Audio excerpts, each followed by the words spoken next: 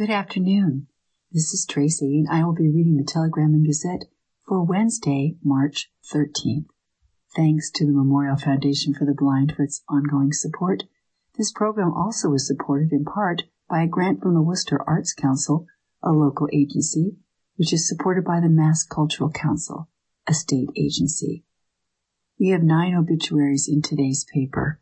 Recent deaths include Christopher Clausen, Darren Eknayan, Eknaian, Priscilla Retta Hampton, Stephen J.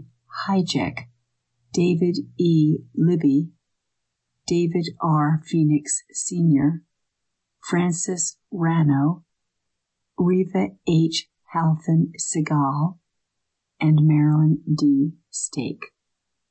Our first full obituary today is for Francis Butch Rano, R-A-N-O. Francis was 83 and of Worcester, formerly of Sturbridge, and he passed peacefully on Saturday, March 9th, at the Rose Monahan Hospice Home after a brief illness. He graduated from Sacred Heart Academy and joined the Massachusetts Army National Guard. He worked in the dental industry for over 35 years for the former Smith Holden Company and Healthco internationally before retiring. He is survived by many nieces, nephews, and extended family and friends. He was predeceased by his parents, a sister, Janet, and 3 brothers, Anthony, Carl, known as Charlie, and Alessio, known as Sonny. He was a lifelong member of Our Lady of Mount Carmel Church. He was devoted to his family and enjoyed celebrating special occasions with them. A period of calling hours is going to be held Friday the 15th from 9:30 a.m. to 10:45 a.m., followed by a celebration of Christian burial mass at 11 o'clock at Our Lady of Loretto Church, 37 Massasoit Road in Worcester. Family friend, the Reverend Charles Monroe, will celebrate the Mass. Burial with military honors is going to follow in St. John's Cemetery. Once again, this is for Francis, known as Butch Rano of Worcester. Next, also from Worcester, Christopher Clausen was 46 when he passed away on Sunday, March 10th, after complications from a stroke, with his family by his side. Chris leaves his parents, Thomas and Janet Clausen of Millbury, his sister Jane, and her husband Christopher, and he also had many aunts, uncles, cousins, and his dog Sadie. Chris was predeceased by his loving wife, Megan Elizabeth. Chris graduated from Millbury Memorial High School, and he lettered there in cross country and indoor track, and he was also a member of their golf team. He worked as an accountant for several different companies over the years. He was also an amazing self-taught musician who specialized in piano and guitar. Family and friends are invited to remember and celebrate Chris's life by gathering for a time of visitation on Saturday, March 16th, from 9 until 10:15 a.m. at the Mulhane Home for Funerals, 45 North Main Street in Millbury. His funeral service is going to follow at 11 a.m. in St. Bridget Church, 59 North Main Street in Millbury. His burial will be at West Millbury Cemetery. Once again, this is for Christopher Clausen, 46, of Worcester. Next, from Boylston, David E., known as Mert Libby, was 81 when he passed peacefully at home on Sunday, March 10th. He leaves his son David and partner Susan, 2 daughters, Lisa and husband Scott, and Donna and husband Matthew, all of Boylston. He also leaves 4 grandchildren, 1 great-grandchild, and a brother, Rick, of Andover, New Hampshire. He was predeceased by his wife, Mary Ford Libby, and by 2 brothers, Dennis and Rod. Mert was born in Worcester and served in the National Guard. He also worked as a truck driver for the Henley Lundgren Company in Shrewsbury, and as a truck driver and well driller for the R.E. Chapman Company in West Boylston. He was a member of the Teamsters Local 170 Union and International Union of Operating Engineers Local 4. He was also a retired lieutenant from the Boylston Fire Department and a member of the Straw Hollow Engine Works. His graveside service and burial will be held on Friday, the 15th, at 12 noon in Pine Grove Cemetery in Boylston. There are no calling hours. The Nordgren Memorial Chapel is directing arrangements. Once again for David E., known as Mert Libby of Boylston. From Worcester, Marilyn D. Grenadier Stake, 91, passed peacefully on March 8th. She had a brief illness prior to her passing. Marilyn was born in Boston and leaves behind her 6 children, Paul and wife Patty, Cynthia, Suzanne and husband Bruce, Curtis and wife Linda, Robert and wife Lisa, with whom she lived, and John. She was predeceased by her husband Fred, her son Fred Jr., and grandson John, and a great-granddaughter Stella. She was also predeceased by her brothers and sisters. She also leaves behind 11 grandchildren, 5 great-grandchildren. She worked as a nurse at the psychiatric unit at St. Vincent Hospital over 35 years. She was an avid New England sports fan. There will be calling hours on Saturday, March 16th from 10 until 12 o'clock at Callahan Fay and Caswell Life Celebration Home, 61 Myrtle Street in Worcester. A funeral service in the funeral home will begin at 12 p.m. Her burial will be held privately at a later date. Once again, this is for Marilyn D. Stake of Worcester. From Holden, Stephen J. Hyjek, Hyjek, 68, passed away on Saturday, March 9th, with the love of his life, his wife and best friend Darlene by his side after a long series of health challenges. Stephen was born in Vermont, the son of Patricia and John. He grew up in Williamstown and got his associates from Wentworth Institute. Stephen then founded in 1988 and served as president of Back Care Basics for over 25 years before retiring. He is survived by his wife Darlene of 31 years, a sister, Johnny Lee of Pittsfield, a nephew Nick, and his beloved dog Churchill, and many family and friends. Stephen was a member of St. John's Church. A period of calling hours will be held tomorrow, the 14th, from 11:30 a.m. to 12:15, followed by his funeral mass at 12:30 in St. John's Church. His burial will be private. The Mercadante Funeral Home and Chapel is assisting the family with arrangements. Once again, for Stephen J. Hyjek of Holden. From Canton this afternoon, Reva H. Seagal, age 88, died peacefully on Monday, March 11th at the Orchard Grove in Canton, surrounded by the loving presence of her family. Born in Worcester, she's the daughter of George and Molly Halfin and lived most of her life in Massachusetts before retiring to Mashpee and Highland Beach in Florida. She'll be lovingly missed and remembered by her daughter Lisa of Bellingham, her son Warren and his wife Diane of Naples, and her many beloved grandchildren. She was predeceased by her devoted husband of 53 years, Philip, in 2008, and her daughter Susan in 1959. Family and friends are going to gather for a graveside funeral service at 11 a.m. on Friday, March 15th, at Benai Brith Cemetery, 55 St. John's Road in Worcester. Arrangements are under the care of the Miles Funeral Home of Holden. Once again for Reva H. Halfin Segal of Canton. Next, more from Uxbridge. David R. Phoenix Sr. was 77 when he passed at home on March 10th with his family by his side.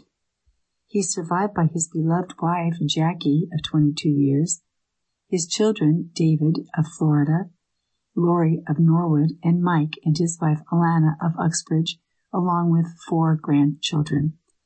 Visiting hours are going to be held Saturday, March 16th from 9 to 10:30 a.m. in the Booma Funeral Home, 101 North Main Street, Uxbridge, followed by a funeral service at 11 a.m. in the funeral home. His burial will follow in Prospect Hill Cemetery in Menden Street in Uxbridge. A more complete obituary may be viewed at boomafuneralhome.com. Once again, for David R. Phoenix, Sr. of Uxbridge. From Worcester, Duran Agnayan, Eknaian, was 82 when he passed on Saturday, March 9th, in the Lutheran home. A funeral service will be held on Friday the 15th at 11 a.m. in Holy Trinity Armenian Apostolic Church, 635 Grove Street. Burial will follow in Hope Cemetery. There are no visiting hours. To view a full obituary, please visit callahanfay.com. Once again, this is for Duran Agnayan of Worcester. And lastly, today, from Worcester also, Priscilla Retta Tony Hampton, 88, passed on Saturday, March 9th. Calling hours for her are March 14th, tomorrow, from 9 until 11 a.m., followed by a funeral service at 11 o'clock in the Mercadante Funeral Home and Chapel, which of course is 370 Plantation Street in Worcester. A more complete obituary may be found at mercadantefuneral.com. Once again, for Priscilla Retta Hampton. Now, for more details of any of today's obituaries, please call us at 508-797-1117. And that's completes obituaries from today's TNG. You are listening to a reading of the Worcester Telegram and Gazette, a production of Audio Journal, and we now have front page news from today's paper for Wednesday, March 13th. The lead story out of Worcester today: Dejan D. Belnavis, who police believe is one of two men who killed Chastity Nunez and her 11-year-old daughter Zella last week, was arrested Monday afternoon in San Diego. This is a great moment for the city of Worcester, a great moment for the police department, City Manager Eric Batista said at a Monday night press conference. It's a time of celebration for us because we've been hard at work, collaborating with many partners to come to this moment. Belnavis was apprehended during a traffic stop about 5:40 p.m. Eastern Time, police say. During the press conference at Worcester Police Headquarters, Worcester County District Attorney Joseph Early said Belnavis was arrested near the San Diego Zoo. Police allege that Belnavis, 27, and Karel Mangual, 28, opened fire on an SUV parked on Englewood Avenue around 3 o'clock on March 5th, killing 27-year-old Chastity and her daughter. Mangual was arrested Wednesday and arraigned Thursday in Central District Court on charges of armed assault with intent to murder and carrying a firearm without a license. Tuesday, those charges were upgraded to murder. Early said that Belnavis will be charged with murder when he returns to Massachusetts. Belnavis, with the most recent address at Toronita Avenue, has a long criminal record, mostly for drugs and domestic violence. Like Mangual, he has been associated with gangs, court records show. A spokesperson for Early's office said yesterday that Belnavis is expected to appear for an extradition hearing in front of a judge in California, but it's not clear when that will happen. When he will be brought to Massachusetts also depends on whether Belnavis fights extradition, added the spokesperson.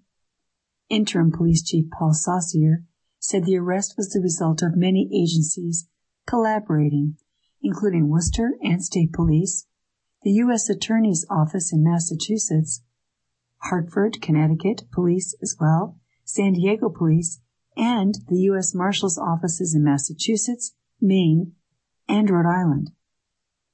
The chief said Worcester is a safe community when stacked up against comparable cities. He said patrols increased in the area of the shooting. This is not Worcester. This is not a violent city, Saucier said. We have our challenges. Everyone does in the city. But besides that, the men and women of the police department in Worcester are out there every day putting in 110% so that we can live in a safe community. Early said that although Belnavis was considered armed and dangerous, the arrest was made without any additional violence. Authorities were tracking Belnavis for a week through law enforcement technology, Saucier said, and they were able to pinpoint his location. Early added that boots and leather on the ground police work and tips also contributed to the arrest. At the time of the press conference, Saucier said interviews were not yet conducted to determine a motive for the shooting and why Belnavis had gone to California. Worcester Police Lieutenant David Doherty said Chastity and Zella Nunez's family members were notified of the arrest shortly before it was announced to the public around 6 o'clock. Early said the family is asking for privacy. Joseph Petty said the arrest brings great relief to the family as well as to the Columbus Park neighborhood and Worcester Public Schools. Zella Nunez was a sixth-grade student at Columbus Park Preparatory Academy. Chastity Nunez was remembered as an exemplary member of the Connecticut National Guard and a beloved co-worker in her job as a clinical quality program coordinator at MIT Health. According to an obituary for both Chastity and Zella, Chastity was a dependable daughter, mother, sister, and friend. Zella was described as a princess who shared her mother's positive outlook and loved teaching the latest TikTok dances. And of course, in a related story you just heard, Carol Mangual, one of the two men that police believed killed Chastity and her daughter, faces 2 charges of murder. One day after the other man implicated in the case, Dejan Belnavis, was arrested in California. Mangual was initially arraigned Thursday in Central District Court on charges of armed assault and intent to murder and carrying a firearm without a license. On his behalf, his attorney entered a not guilty plea. They said the shooters ran in the direction where a witness said a white sedan was parked.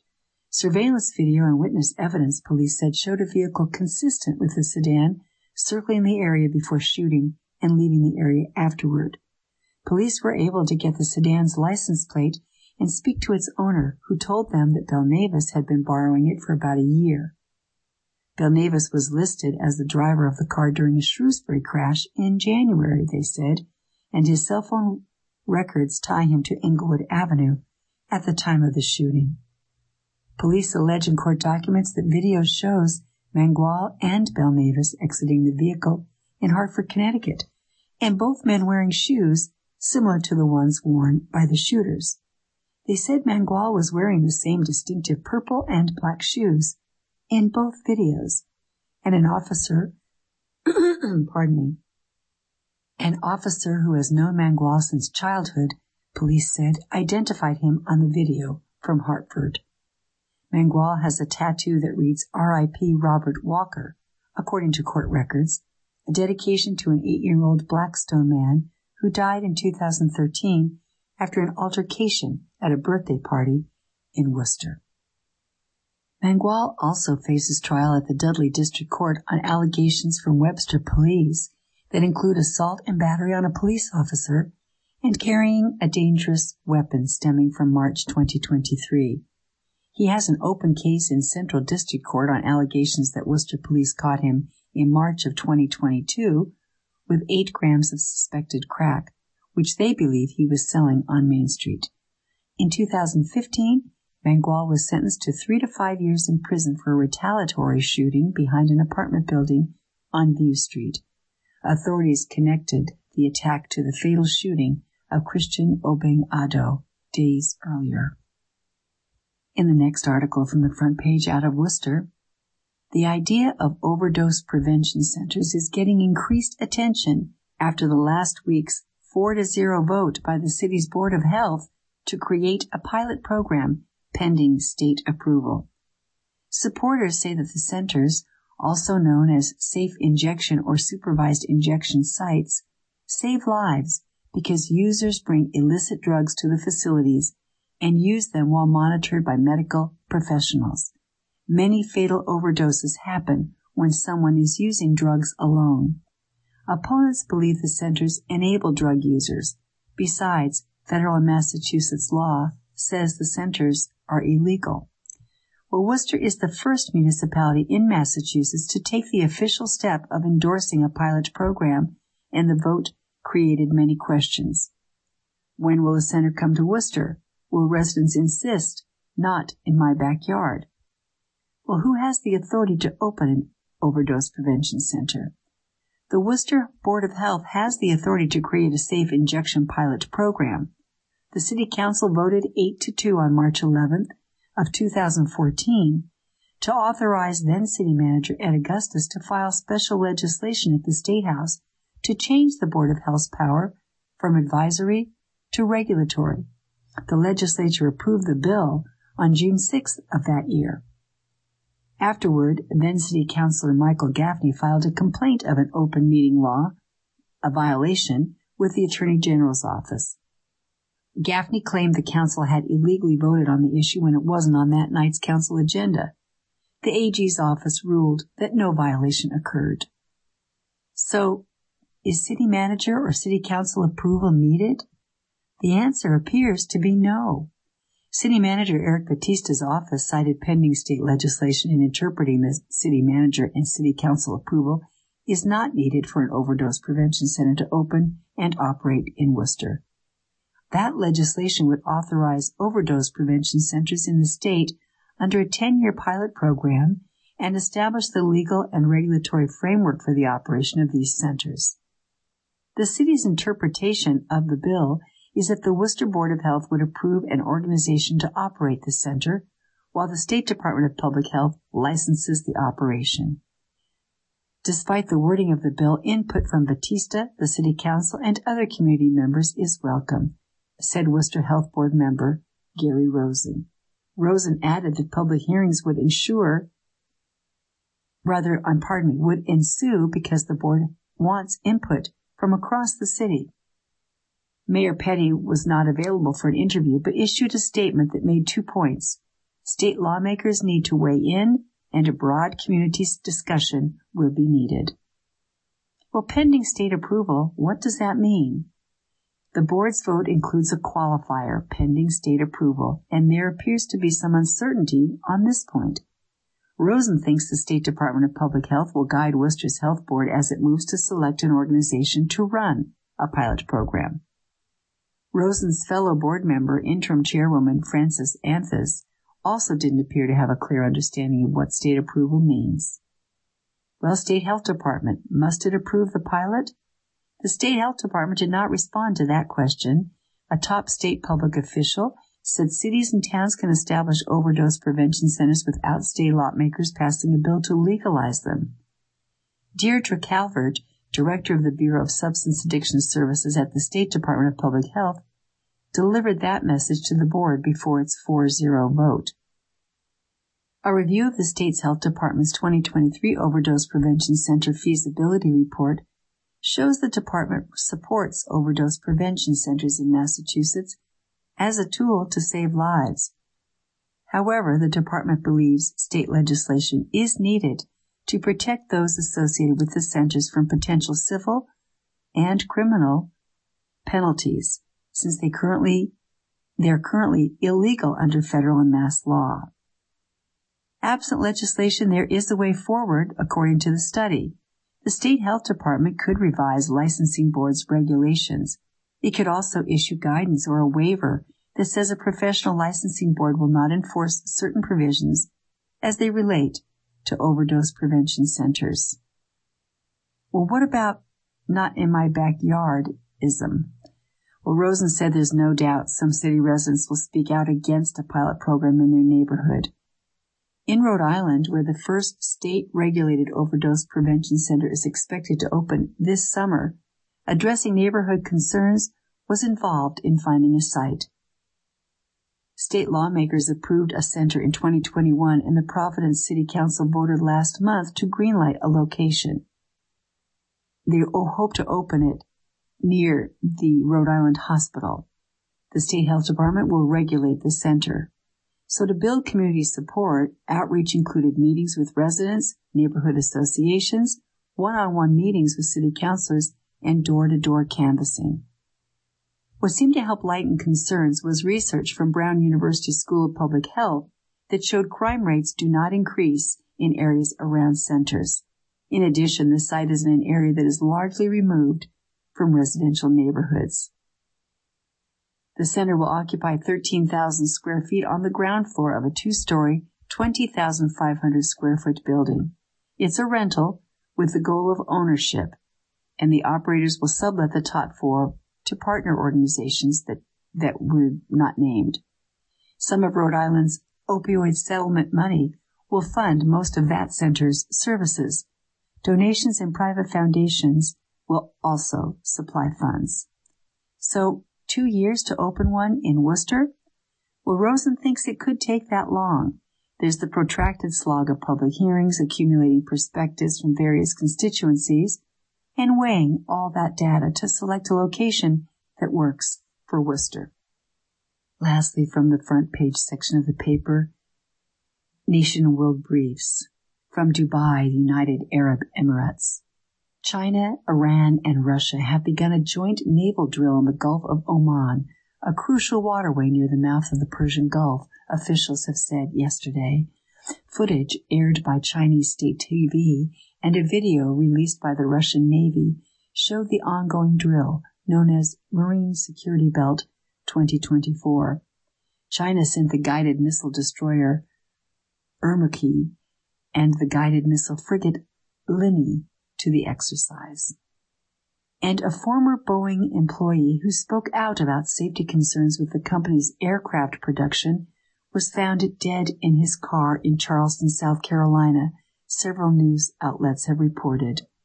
John Barnett, 62, a quality manager who worked with Boeing for over 30 years, was found dead Saturday with what appeared to be a self-inflicted gunshot wound, according to multiple media outlets, including the Washington Post and the BBC. Barnett was in Charleston for legal interviews related to a case against Boeing, as reported by the BBC, which spoke with Barnett's lawyer. He gave a formal deposition last week and was questioned by Boeing's lawyers and then cross-examined by his own lawyer. And lastly, today from Cape Canaveral, Florida, 4 astronauts from 4 countries caught a lift back to Earth with SpaceX on Tuesday to end a half-year mission at the International Space Station. Their capsules streaked across the U.S. in the pre-dawn darkness and splashed into the Gulf of Mexico near the Florida Panhandle. NASA's Jasmine Mogbelli, a marine helicopter pilot, led the returning crew of Denmark's Andreas Morgensen, Japan's Satoshi Furukawa, and Russia's Konstantin Borisov. They moved into the space station last August. Their replacements arrived last week in their own SpaceX capsule. And that concludes Front Page News from today's TNG. You're listening to a reading of the Worcester Telegram and Gazette, a production of Audio Journal, for Wednesday, March 13th. The lead story out of Worcester today. The lawyer of a man facing trial for charges stemming from a 2021 fatal crash argued in Worcester Superior Court on Monday that the driver struck a bump on the road that sent him into an out-of-control swerve. The crash claimed the life of a passenger, Jessica L. Simone, 35.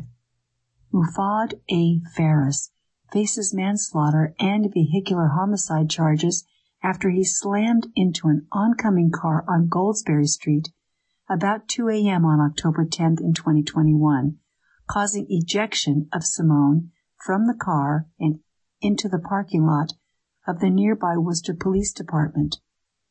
Simone, a hairdresser who at the time of the crash was studying to become a radiology technician, was pronounced dead at UMass Memorial Medical Center despite on-duty police officers rushing out of the station to give first aid. In court on Monday, a 14-member jury looked on as photos from the crash were shown. The images depicted Ferris's Mitsubishi Lancer with a mangled front and a Subaru Sport utility vehicle with its front end damaged.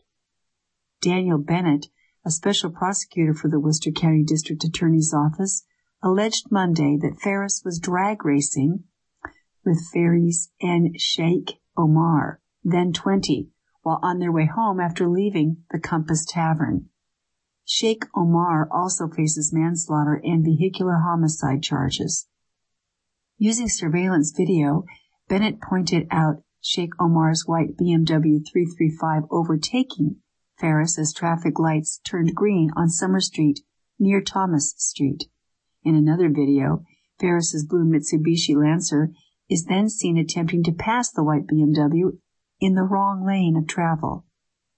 While Goldsberry Street has a speed limit of 30 miles per hour, Officer Keith Garlick, a Worcester Police reconstructionist, said Monday that Ferris's Mitsubishi was traveling at an average of 53 miles an hour. Officer Thomas Verrocco, also of the department's reconstruction team, said that he calculated Ferris's speed using tire tracks near the crash site at approximately 71 miles per hour. Defense lawyer Stephen Goldwyn disputed the numbers, claiming flaws in the method used by both members of the police department, often citing incomplete information. Moreover, Goldwyn said in his opening statement that Ferris righted the ship after traveling on the left lane on Goldsberry Street, having full control of the car before it hit a quote-unquote big bump on the road, sending the car into a tailspin and then crashing against a Subaru in the opposite lane. The driver of the Subaru, Juliana Bauman of Worcester, said in court on Monday that before the accident, she noticed Ferris's car attempt to merge back into its lane as it drove at a pretty significant speed, and that phrase is in quotes, losing control and coming into her lane right before the crash. As they took the witness stand on Monday, city police officers working early morning on October 10th said the crash sounded like a bomb went off or an explosion. Simone was the daughter of Kevin Harkins, a man who disappeared from a Worcester pub in 1994. 3 men were later convicted of murdering him. Last Thursday, 2 other charges against Ferris, reckless operation of a motor vehicle and racing motor vehicle, were dropped. The trial for manslaughter and vehicular homicide charges is set to resume Tuesday, with a site visit of the accident planned for jury members. Judge William Ritter said Monday that trial is expected to last no further than Wednesday afternoon. And in some other local news, again from Worcester, following backlash to an updated permit application requiring buskers to pay $50 for a 2-week permit to play in city parks, the city is proposing that street performers no longer need Parks and Recreation Commission approval.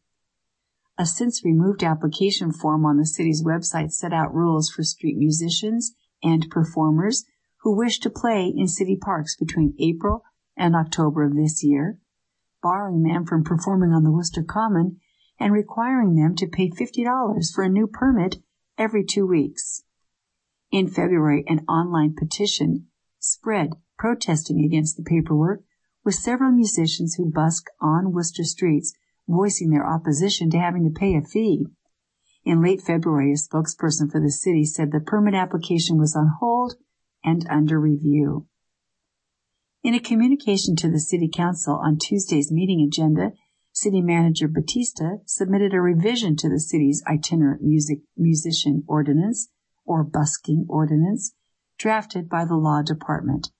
According to Batista's communication, an quote-unquote incorrect impression had spread that buskers needed to spend $50 to play anywhere in the city.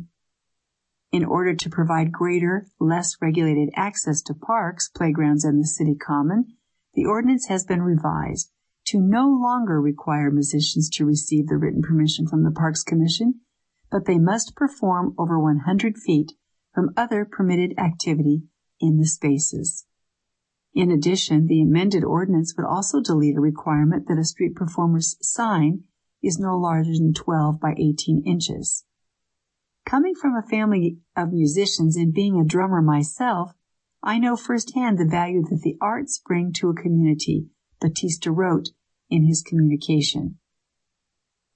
In July of 2019, the City of Worcester published a cultural plan to foster creativity and connection in the city over a 10-year period. The plan's second section, dedicated to public spaces, mentioned busking as a crucial component. In his communication, Batista said he believes residents should not have to deal with a burdensome process to busk. And in other local news, a story related to for some front page news I've already shared out of Worcester. The largest donation to a GoFundMe page created on behalf of the family of Chastity and Zella Nunez, who of course were killed by gunfire in Worcester, has come from Grammy-nominated rapper and Worcester native Joyner Lucas. Lucas donated $9,000. There is a dark cloud over the city that may never go away after this, Lucas said in a statement to the TNG. Police have alleged, of course, in two documents, the two men, Dejan Belnavis and Karel Mangual, opened fire on the parked SUV. In a statement made through his manager, Lucas said he knew Chastity and Zella Nunez and was still mentally processing their deaths. I stayed away from commenting on this situation because I'm still at a loss for words. I knew Chastity and her daughter personally, so this one hit me hard, Lucas said. Lucas said that Chastity, who had a budding modeling career in Worcester, starred in a music video for his 2018 song, Frozen. The song and video share a theme of driving safely. The content now has unfortunate parallels to real life. In the video, Chastity appears inside a vehicle and raps from the perspective of someone killed in a fatal crash. A few years ago, Chastity reached out to me because I was creating a chilling music video to my song called Frozen. I did choose Chastity to play the woman on the second verse, and honestly, I can't even watch the video anymore because in the video, she's literally inside a car, dead, rapping while speaking from the grave.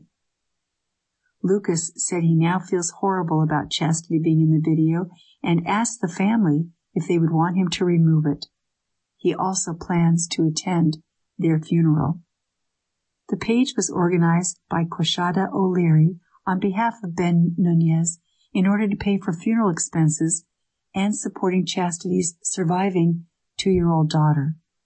By early Monday afternoon, the page had surpassed its $45,000 goal with $45,412 in contributions.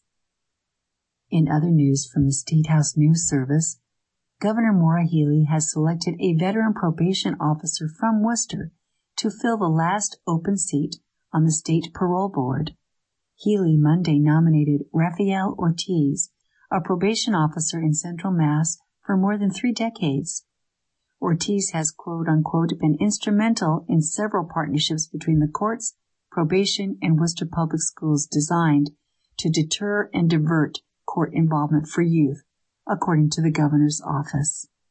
Over the course of his career, Rafael has proven to be a dedicated probation officer with a deep understanding of our criminal justice system, Healey said. We are thankful to members of the Governor's Council for their consideration and look forward to their decision.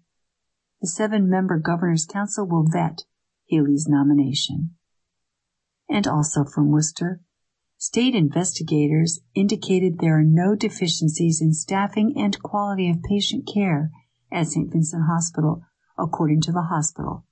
But nurses are crying foul because they said St. Vincent did not let them meet privately with investigators to share their concerns. Investigators from the State Department of Public Health spent 5 days at the hospital following more than 700 complaints filed by nurses with state and federal regulators that claimed severe understaffing that put patient safety at risk. The State Department of Health did not immediately respond to a request for a copy of its report. To have no negative findings for staffing and quality care come from the DPH is a reflection of the consistent collaboration and dedication to patient care of our staff and physicians, says Carolyn Jackson, the hospital's chief executive officer. Well, nurses argue there wasn't a clear picture of the inner workings because the hospital hand-picked nurses to meet with investigators.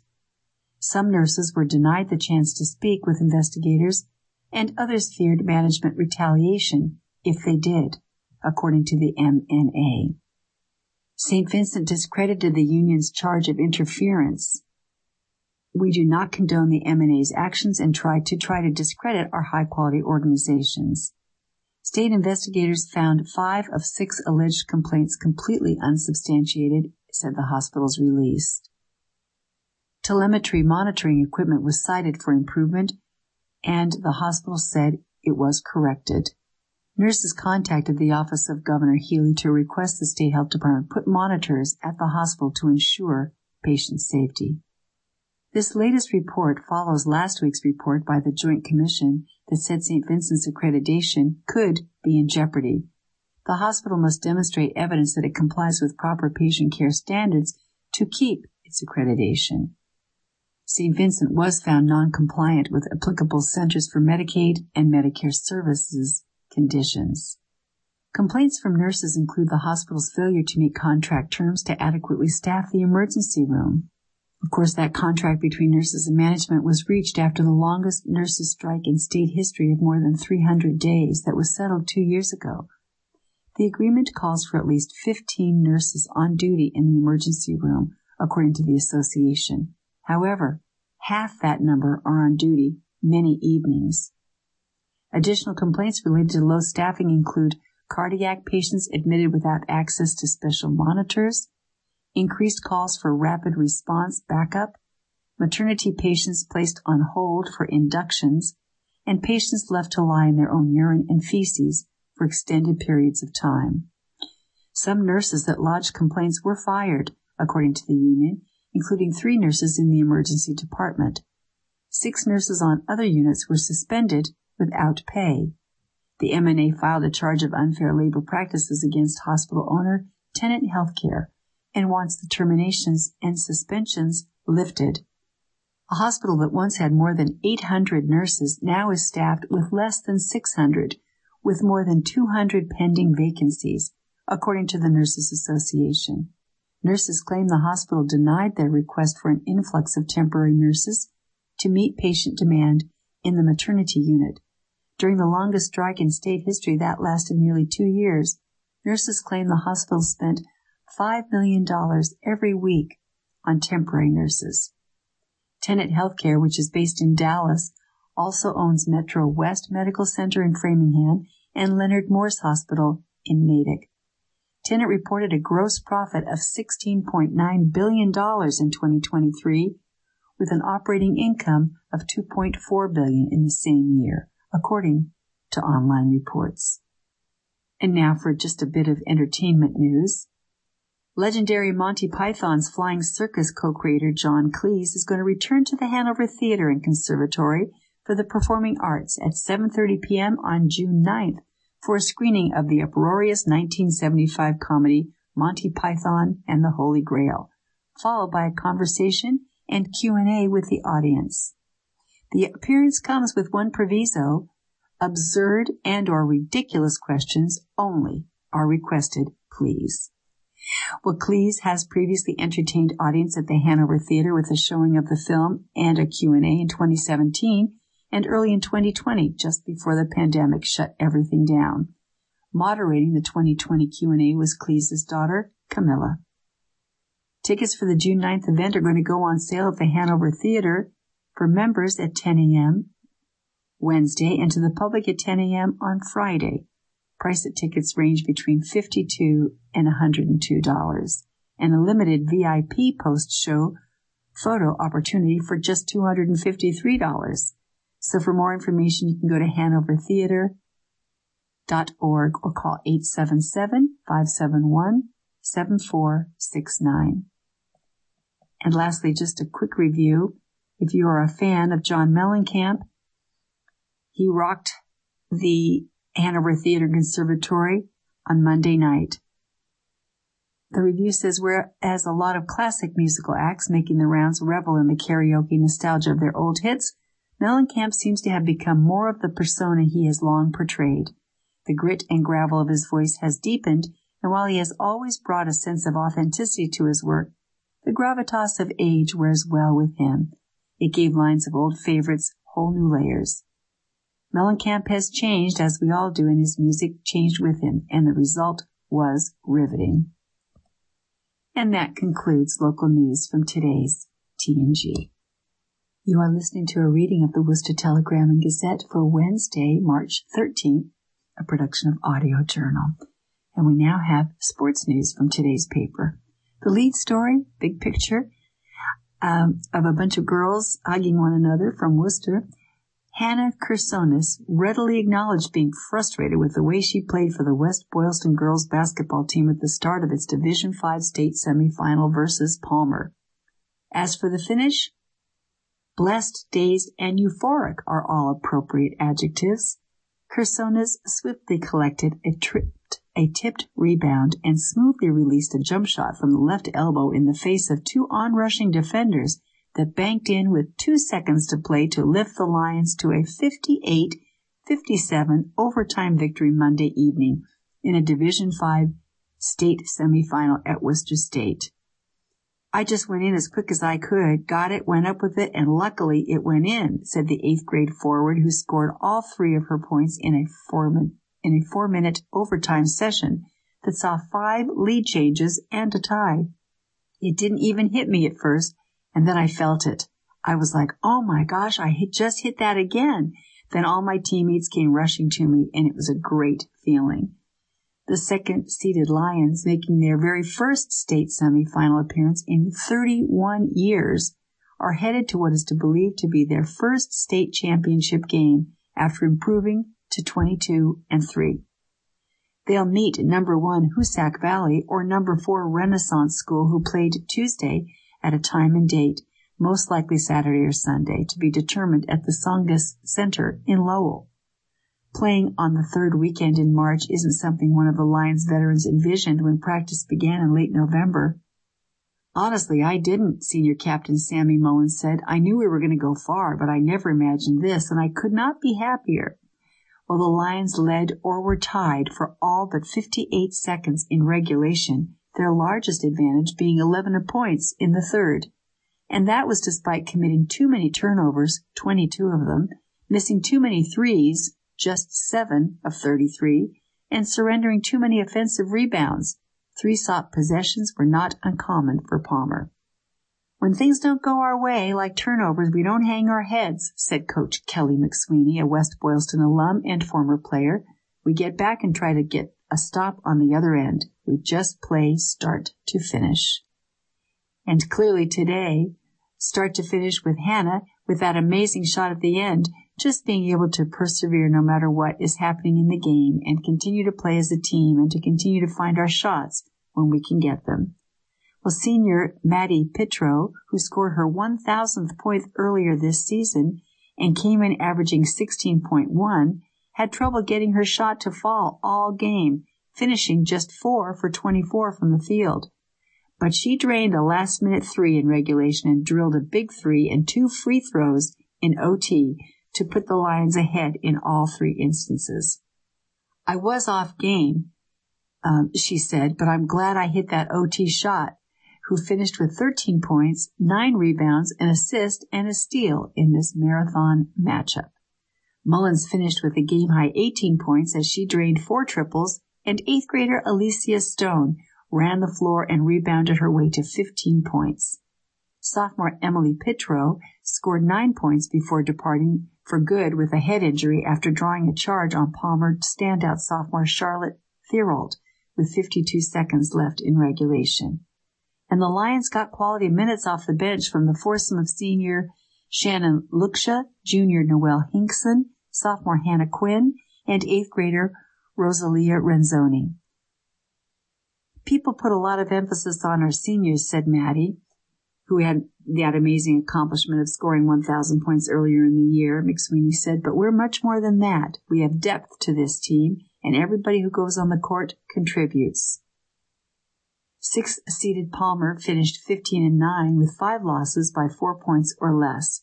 Thierold, a smooth-shooting sophomore guard, has already scored over 1,000 points, finished with a game-high 27 points on 11 of 28 shooting, including 1 of 12 from behind the arc.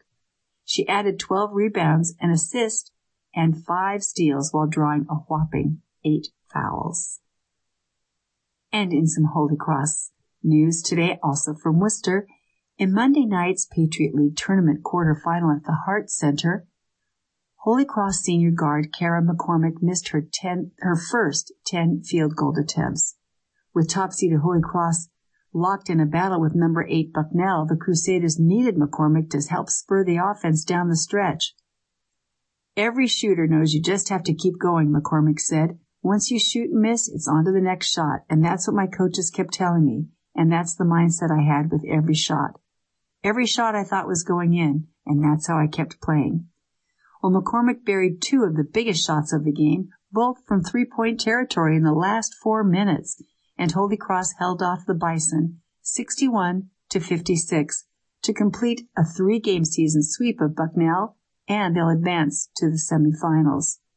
The Crusaders, 19-12, host the number 4 Loyola at 7 p.m. Thursday.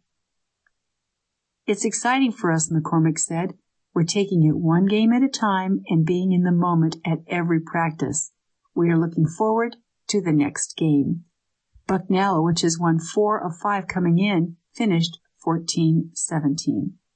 Holy Cross, the defending Patriot League tournament champion, captured its second regular season PL title in the last 3 seasons. 7 teams, including Bucknell, finished within 2 games of the top spot in the standings. The Crusaders, coming off a win over Lafayette in their regular season finale, and with a couple of extra days to rest and get ready, entered the tournament with confidence, but expecting a challenging matchup with Bucknell, who took Holy Cross to overtime last month.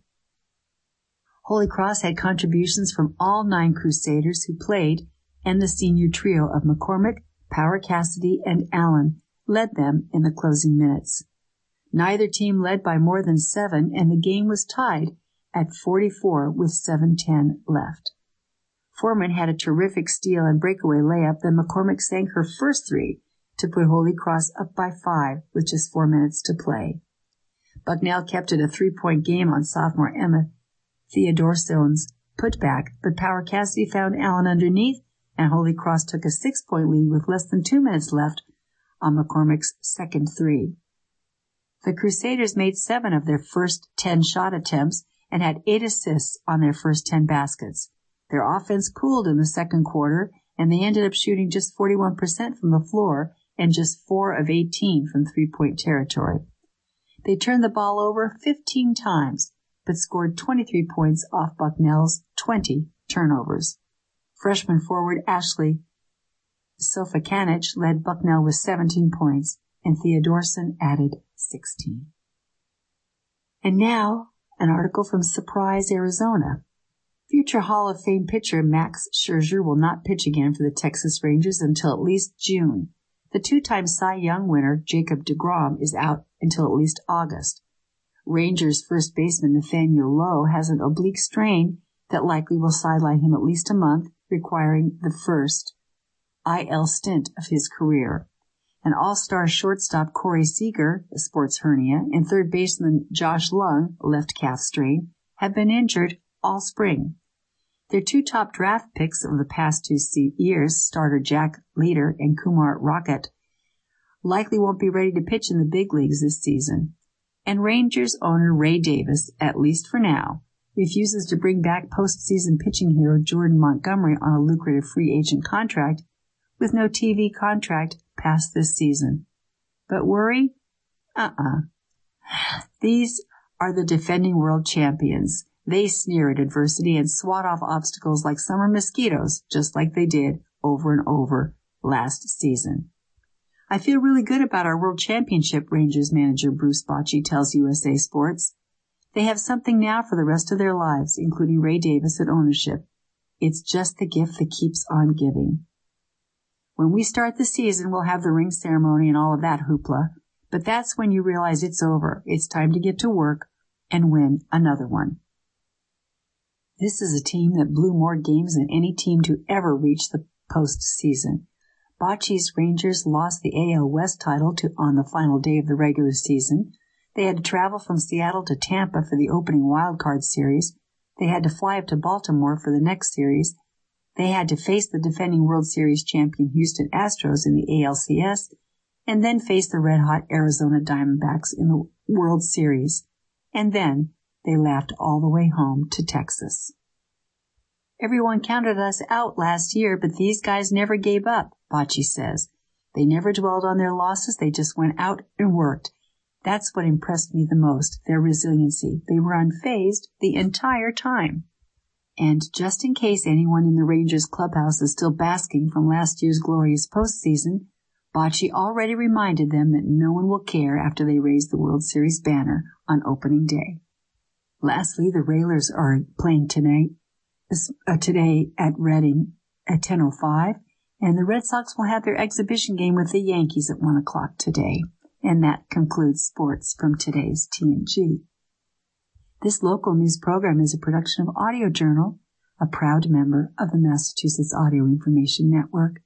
Programming is funded in part by the Memorial Foundation for the Blind, the Massachusetts Commission for the Blind, and Unibank.